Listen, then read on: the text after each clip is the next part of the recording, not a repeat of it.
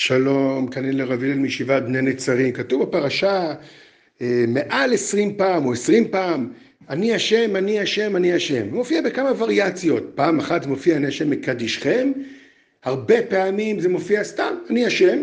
מופיע גם כמה וכמה פעמים אני השם אלוקיכם, אבל פעמיים מופיע הביטוי ויראת מאלוהיך אני השם. עכשיו, לכאורה על כל מצווה הייתי צריך לומר ויראת מאלוהיך אני השם, כי כל מצווה תעשה כי אתה ירא שמיים, אחרת זה כאילו תקיים את המצוות.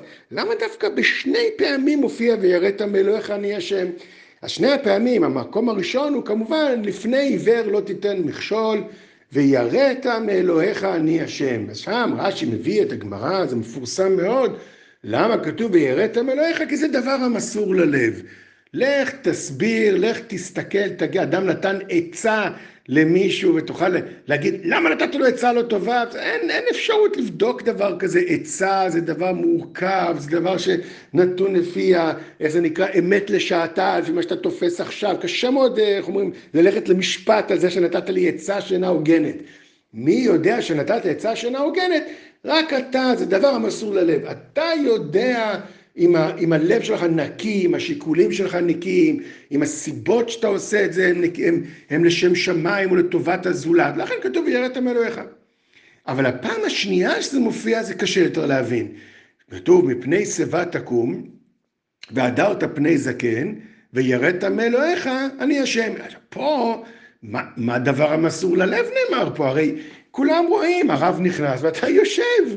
אז מה מסור ללב? זו פעולה פיזית, ברורה, גלויה, שאתה מחויב לעשות. באמת רש"י פה מביא את הגמרא, שאומר, יש דרך להתחמק, יעצים עיניו.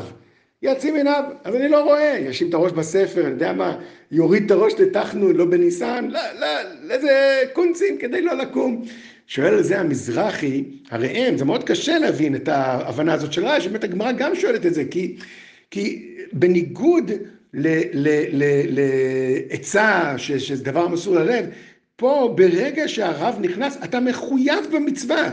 אם אתה מעצים עיניך, זה לא שאתה מתחמק, אתה עובר איסור. אז התורה לא מדברת על מי שעובר איסור, התורה לא מדברת על אדם שמחליט לא לעשות מצווה. אני יודע מה, למשל דוגמה, אדם מתערבב לו בבית שלו בשר וחלב.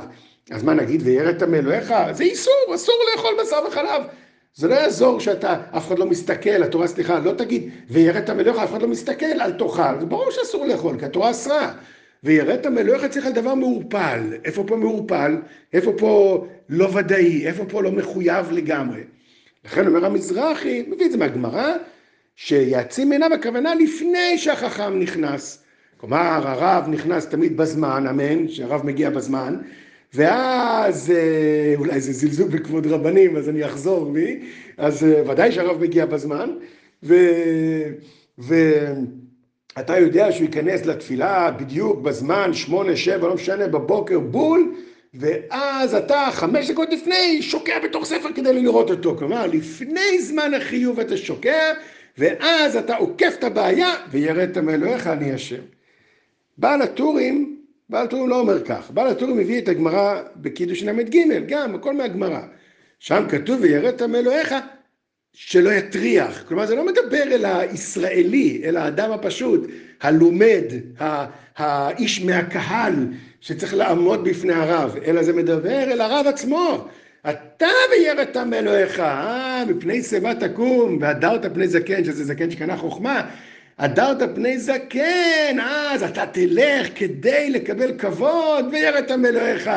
אנחנו יודעים מה השיקולים שלך, למה אתה בא מאוחר, למה אתה מגיע כשכולם כבר נמצאים, למה אתה נכנס דווקא כשכולם יושבים, אתה לא נכנס בדרך הארוכה ביותר, כי אתה רוצה כבוד ויראת מאלוהיך.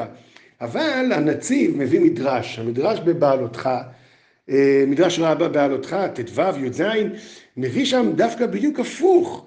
אומר שם על תלמיד חכם, לא זוכר שמו, שהוא היה מקיף ומסתובב, הולך בדרך עקומה, כדי לא להטריח את האנשים ולעמוד. ואמר לו אחד מגדולי ישראל, אחד מהמוראים, אמר לו, או התנאים אפילו, אני זוכר, אמר לו, אתה חייב ללכת דוך בפנים, שיקומו לפניך. למה? ויראת מאלוהיך. מה הכוונה? מסביר הנציב וגם האלשך, צריך לקרוא את הפסוק כך, מפני שיבה תקום והדרת פני זקן, למה? כדי, בשביל, ויראת מאלוהיך.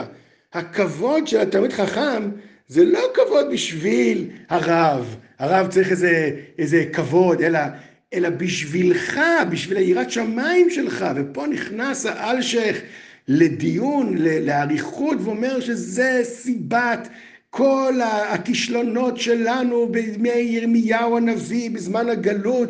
אז החורבן נבע מזה שלא הקשיבו לירמיהו הנביא, כי הקשיבו לרבנים אחרים ולדברים אחרים, ואז בגלל זה בא עלינו הגלות. אילו היו מקשיבים לרב, לירמיהו, לא היו גולים, ויראת מאלוהיך. והמאור ושמש, הזכיר הרב לנזר פה רב היישוב שבוע שעבר, מאור ושמש נפלא מאוד, שכתוב כמעשה ארץ מצרים אשר יצאתם לא תעשו. מה זה מעשה ארץ מצרים? מה הכוונה? אז הפשט הוא, הכוונה שהם היו שטופים בזימה. אבל המאור ושמש אומר אחרת, הוא אומר, מה היה בארץ מצרים? הוא אומר, שלא קיבלו את משה רבינו עליהם. אילו ישראל היו מקבלים את משה רבינו עליהם, אז בכלל לא היה כמעט גלות, וכמעט לא היה, והיינו יוצאים בקלי קלות, והכל היה נעשה מצוין, כי היראת שמיים הייתה נבנית מזה. ואז הוא אומר דבר, אומר, מנתח את ההיסטוריה שלנו, של מצרים, וכניסה לארץ, ובית ראשון לבית שני, מעין הדברים שהאלשך אומר על ירמיהו, ואומר, כי בחרו ללכת אחרי רבנים שמקילים, ורבנים שבאו לטובתם, והקלו עליהם, ובחרו את הדרך הנוחה והקלה. אני לא רומז לאף אחד, חלילה, אני רק אומר כשיטה מוסרית, כתפיסה, לשים לב לפסוק הזה, מפני שיבה תקום, שים לב, אתה צריך לקום, כאילו לבטל, סליחה, את המקום הרגיל שלך, להבין שאתה נפגש עם התורה, אתה צריך לקום מהמקום שלך, להתרומם מעל המקום שאתה נמצא בו, בשביל לפגוש את הרב. מאוד להיזהר מלהיכנס לעמדה מאוד רווחת בעולם התרבות הכללי, וזה מחלחל לבית המדרש, שהרב מאוד נגיש אליך, ואת הדברים שהוא אומר תמיד צריכים למצוא חן בעיניך, וצריכים להסתדר, וכדי שלא יזיזו לרגע איזושהי פינה בחיים שלך. זה מאוד, אנחנו מאוד אוהבים את זה, אנחנו לא אוהבים שהתורה מקשה עלינו, אבל אז אנחנו מאבדים את היראת שמיים. ולכן התורה מצווה, מפני שיבה תקום, שסתם אדם מבוגר, והדרת פני זקן, זה תמיד חכם, מאוד חשוב שתקום, כדי שהיראת שמיים שלך תיבנה. ולכן יש גם לפי המדרש, אזהרה לרב, שים לב, האחריות המוטלת על כתפיך, גם להגיד דברים שלא נעימים, וגם דברים שלא נשמעים טוב באוזן, ולהגיד דברים שלא מקובלים, שזה סוג של תקום, כן? תקום מהמקום שלך, תזוז מהמקום שלך. למה? בשביל היראת שמיים של הציבור. בימים של ספירת העומר, שלא נהגו כבוד זה בזה, ודאי שתלמידי חכמים צריכים לנהוג כבוד זה בזה, ודאי, וכבר המשך חוכמה מאיר פה, שהדבר הזה רפוי בדורו, מאוד רפוי, והשטן מרקד בין תלמידי חכמים, דברים נוראים, וצריך לעשות עליהם תיקון גדול. זה התלמידי חכמים יתעסקו ביניהם, זה עניינם.